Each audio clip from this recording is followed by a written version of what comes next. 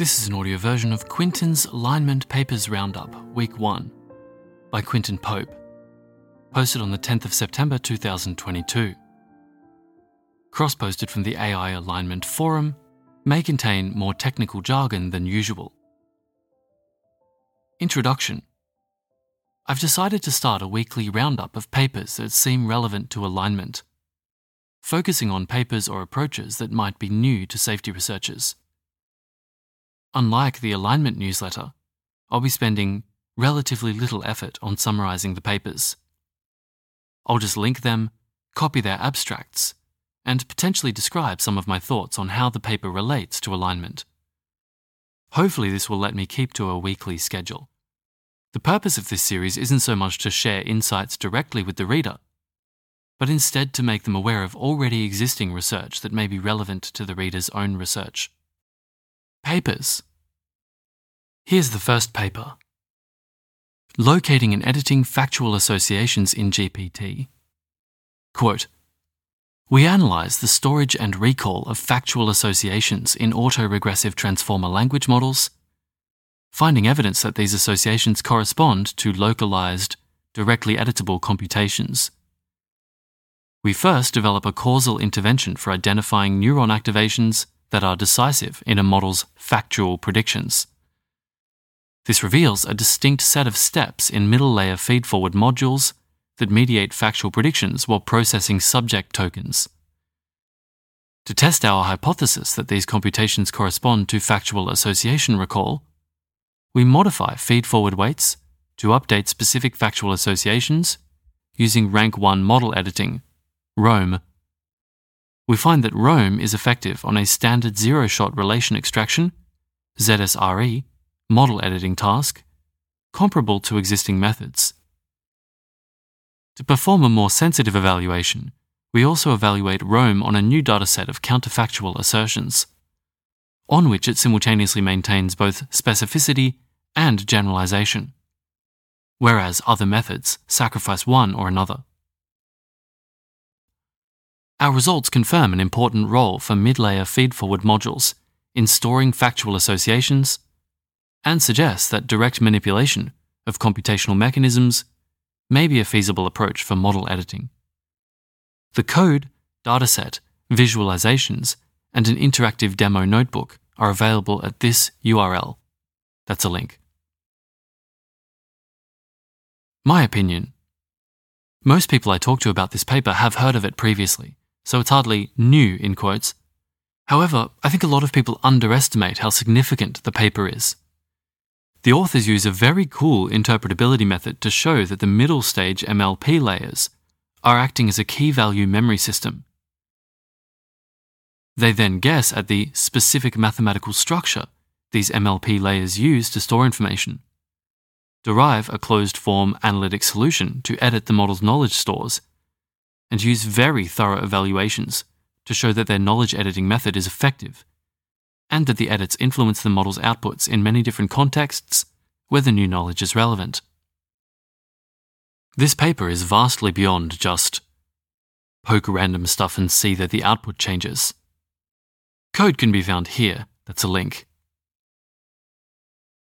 Here's the next paper, Using Cognitive Psychology to Understand GPT-3. Quote, "We study GPT-3, a recent large language model, using tools from cognitive psychology.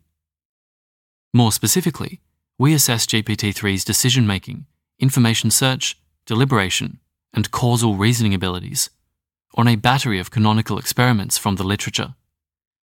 We find that much of GPT-3's behavior is impressive. It solves vignette-based tasks similarly or better than human subjects, is able to make decent decisions from descriptions, outperforms humans in a multi-armed bandit task, and shows signatures of model-based reinforcement learning. Yet we also find that small perturbations to vignette-based tasks can lead GPT-3 vastly astray, that it shows no signatures of directed exploration, and that it fails miserably in a causal reasoning task. These results enrich our understanding of current large language models and pave the way for future investigations using tools from cognitive psychology to study increasingly capable and opaque artificial agents. End quote. My opinion. This paper performs a systematic analysis of GPT-3's capabilities through prompting and measures some alignment-relevant capabilities, such as understanding of causal interventions and active exploration to find useful knowledge. The authors make their code available here. That's a link. Next paper. Mapping language models to grounded conceptual spaces. Quote, a fundamental criticism of text-only language models, LMs, is their lack of grounding. That is, the ability to tie a word for which they have learned a representation to its actual use in the world. However, despite this limitation, large pre-trained LMs have been shown to have a remarkable grasp of the conceptual structure of language, as demonstrated by their ability to answer questions, generate fluent text, or make inferences about entities, objects, and properties that they have never physically observed. In this work, we investigate the extent to which the rich conceptual structure that LMs learn indeed reflects the conceptual structure of the non-linguistic world, which is something that LMs have never observed. We do this by testing whether the LMs can learn to map an entire conceptual domain, for example direction or colour, onto a grounded world representation, given only a small number of examples.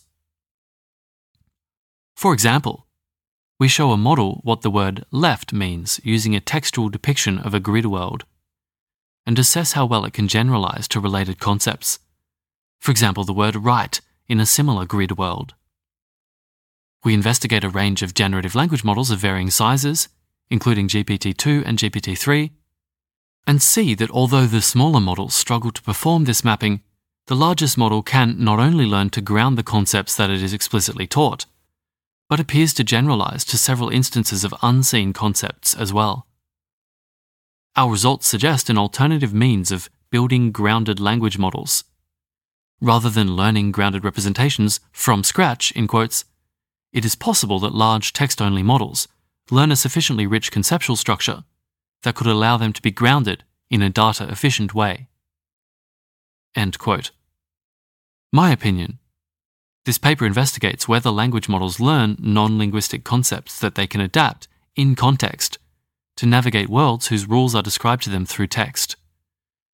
It seems relevant for understanding the degree to which language models are able to do generalizable world modeling, and to understand or influence non-linguistic domains with the text they generate. Next paper, Gradient Starvation, a learning proclivity in neural networks. Quote, we identify and formalize a fundamental gradient descent phenomenon resulting in a learning proclivity in over-parameterized neural networks. Gradient starvation arises when cross-entropy loss is minimized by capturing only a subset of features relevant for the task, despite the presence of other predictive features that fail to be discovered. This work provides a theoretical explanation for the emergence of such feature imbalance in neural networks. Using tools from dynamical systems theory, we identify simple properties of learning dynamics during gradient descent that lead to this imbalance, and prove that such a situation can be expected given certain statistical structure in training data. Based on our proposed formalism, we develop guarantees for a novel regularization method aimed at decoupling feature learning dynamics, improving accuracy and robustness in cases hindered by gradient starvation. We illustrate our findings with simple and real-world out-of-distribution generalization experiments. End quote. My opinion. We often wonder whether behaviors/values/alignment properties that we instill early in training, when models are weak enough to supervise, will persist later in training. I think gradient starvation could be an important part of that puzzle, since it provides a concrete mechanism for how features learned early in training could persist. It also suggests a fair degree of path dependence in SGD trajectories, and that guiding early training could have significant effects on the downstream models. Here's a link to the code. A related link, Path Dependence in ML Inductive Biases, another less wrong article. Next paper. SGD on neural networks learns functions of increasing complexity. Quote, we perform an experimental study of the dynamics of stochastic gradient descent, SGD, in learning deep neural networks for several real and synthetic classification tasks. We show that in the initial epochs, almost all of the performance improvement of the classifier obtained by SGD can be explained by a linear classifier. More generally, we give evidence for the hypothesis that, as iterations progress, SGD learns functions of increasing complexity. This hypothesis can be helpful in explaining why SGD-learned classifiers tend to generalize well, even in the over-parameterized regime. We also show that the linear classifier learned in the initial stages is retained in quotes throughout the execution, even if training is continued to the point of zero training error, and complement this with a theoretical result in a simplified model. Key to our work is a new measure of how well one classifier explains the performance of another, based on conditional mutual information. End quote. My opinion. Given the high path dependence world I think we live in, it becomes quite important to understand the order in which neural nets learn features/behaviors. This paper investigates that question for image models. Here's a link to the code. Next paper. Let's agree to agree. Neural networks share classification order on real datasets. Quote, we report a series of robust empirical observations demonstrating that deep neural networks learn the examples in both the training and test sets in a similar order. This phenomenon is observed in all the commonly used benchmarks we evaluated, including many image classification benchmarks and one text classification benchmark. While this phenomenon is strongest for models of the same architecture, it also crosses architectural boundaries. Models of different architectures start by learning the same examples, after which the more powerful model may continue to learn additional examples. We further show that this pattern of results reflects the interplay between the way neural networks learn benchmark datasets. Thus, when fixing the architecture, we show synthetic datasets where this pattern ceases to exist. When fixing the dataset, we show that other learning paradigms may learn the data in a different order. We hypothesize that our results reflect how neural networks discover structure in natural datasets. End quote. My opinion. Another investigation into the order of feature learning, this time systematically comparing across models and architectures. We may be able to get a better handle on NN inductive biases by investigating the orders in which different architectures learn different types of data. Next paper, the grammar learning trajectories of neural language models. Quote, the learning trajectories of linguistic phenomena in humans provide insight into linguistic representation, beyond what can be gleaned from inspecting the behavior of an adult speaker. To apply a similar approach to analyze neural language models, NLM, it is first necessary to establish that different models are similar enough in the generalizations they make. In this paper, we show that NLMs with different initialization, architecture, and training data acquire linguistic phenomena in a similar order, despite their different end performance. These findings suggest that there is some mutual inductive bias that underlies these models' learning of linguistic phenomena.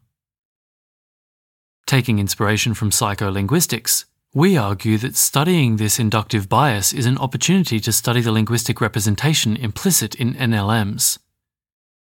Leveraging these findings, we compare the relative performance on different phenomena at varying learning stages with simpler reference models. Results suggest that NLMs exhibit consistent developmental, in quotes, stages. Moreover, we find the learning trajectory to be approximately one-dimensional.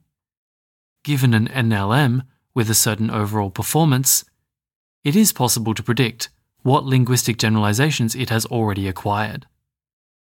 Initial analysis of these stages presents phenomena clusters, notably morphological ones, whose performance progresses in unison, suggesting a potential link between the generalizations behind them.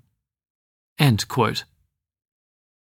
My opinion, I thought I should probably include a paper on feature learning order in language models to balance out the previous 3 papers' focus on images. Here's a link to the code. Next paper, Learning through atypical phase transitions in quotes in over-parameterized neural networks. Quote, current deep neural networks are highly over-parameterized, up to billions of connection weights, and non-linear. Yet, they can fit data almost perfectly through variants of gradient descent algorithms and achieve unexpected levels of prediction accuracy without overfitting. These are formidable results that defy predictions of statistical learning and pose conceptual challenges for non-convex optimization. In this paper, we use methods from statistical physics of disordered systems to analytically study the computational fallout of over-parameterization in non-convex binary neural network models, trained on data generated from a structurally simpler but, quote, hidden network. As the number of connection weights increases, we follow the changes of the geometrical structure of different minima of the error loss function and relate them to learning and generalization performance. A first transition happens at the so-called interpolation point, when solutions begin to exist. Perfect fitting becomes possible. This transition reflects the properties of typical solutions, which, however, are in sharp minima and hard to sample. After a gap, a second transition occurs, with the discontinuous appearance of a different kind of atypical, in quotes, structures, wide regions of the weight space that are particularly solution-dense and have good generalization properties. The 2 kinds of solutions coexist, with the typical ones being exponentially more numerous, but empirically, we find that efficient algorithms sample the atypical rare ones. This suggests that the atypical phase transition is the relevant one for learning. The results of numerical tests with realistic networks on observables suggested by the theory are consistent with this scenario. End quote. My opinion. I see this paper as contradicting Mingard et al.'s Is SGD a Bayesian Sampler? Well, almost. That's a link. Mingard argued that SGD has little inductive bias, meaning that training on a dataset with SGD would give you a solution very similar to just sampling random networks until you found one that solved the dataset. This paper instead argues that SGD has extremely high inductive bias, and that SGD finds very atypical, in quotes, solutions that generalize much better than those that random sampling would find. Next paper, Exploring the Geometry and Topology of Neural Network Loss Landscapes. Quote, recent work has established clear links between the generalization performance of trained neural networks and the geometry of their loss landscape near the local minima to which they converge. This suggests that qualitative and quantitative examination of the loss landscape geometry could yield insights about neural network generalization performance during training. To this end, researchers have proposed visualizing the loss landscape through the use of simple dimensionality reduction techniques. However, such visualization methods have been limited by their linear nature and only capture features in 1 or 2 dimensions, thus restricting sampling of the loss landscape to lines or planes. Here, we expand and improve upon these in 3 ways. First, we present a novel jump and retrain procedure for sampling relevant portions of the loss landscape. We show that the resulting sampled data holds more meaningful information about the network's ability to generalize. Next, we show that nonlinear dimensionality reduction of the jump and retrain trajectories via PHATE, PHATE, a trajectory and manifold preserving method, allows us to visualize differences between networks that are generalizing well versus poorly. Finally, we combine PHATE trajectories with a computational homology characterization to quantify trajectory differences. End quote. My opinion. I include this paper because it provides tools to better visualize neural network training trajectories and loss landscapes. They also made their code public at this repository. That's a link. It seems like a useful thing to check out if you're investigating NN training processes. Here's the last paper. Adversarial perturbations are not so weird. Entanglement of robust and non-robust features in neural network classifiers. Quote, Neural networks trained on visual data are well known to be vulnerable to often imperceptible adversarial perturbations. The reasons for this vulnerability are still being debated in the literature. Recently, Ilias et al. 2019 showed that this vulnerability arises, in part, because neural network classifiers rely on highly predictive, but brittle, non-robust in quotes, features. In this paper, we extend the work of Ilias et al. By investigating the nature of the input patterns that give rise to these features.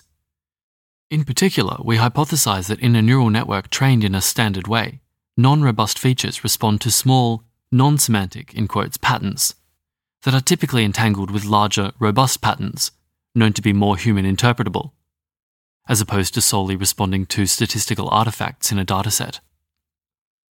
Thus, adversarial examples can be formed via minimal perturbations to these small entangled patterns. In addition, we demonstrate a corollary of our hypothesis. Robust classifiers are more effective than standard, non-robust ones as a source for generating transferable adversarial examples in both the untargeted and targeted settings.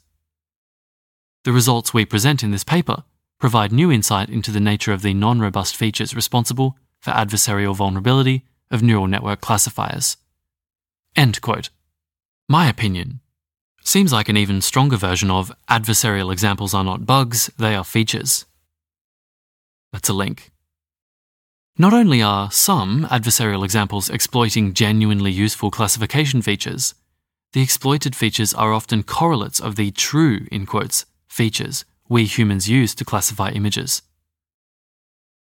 Heading: Going forward. I hope that list was helpful for some people. If you have a paper that seems alignment relevant, especially a paper that's not well known in alignment circles, please feel free to link it in the comments. Also feel free to share any other feedback or comments you have on the papers I did link. I hope to produce one of these lists every week or so. I doubt I'll be able to do 10 papers a week, however. We'll see how it goes, I guess. Audio note, that was the first of the currently 4 at the time of recording roundup articles by Quintin Pope. You can access all of these at the top of the Less Wrong page for this article. This was an audio version of Quintin's Alignment Papers Roundup Week 1, published on Less Wrong on the 10th of September 2022. This narration was by Perrin Walker.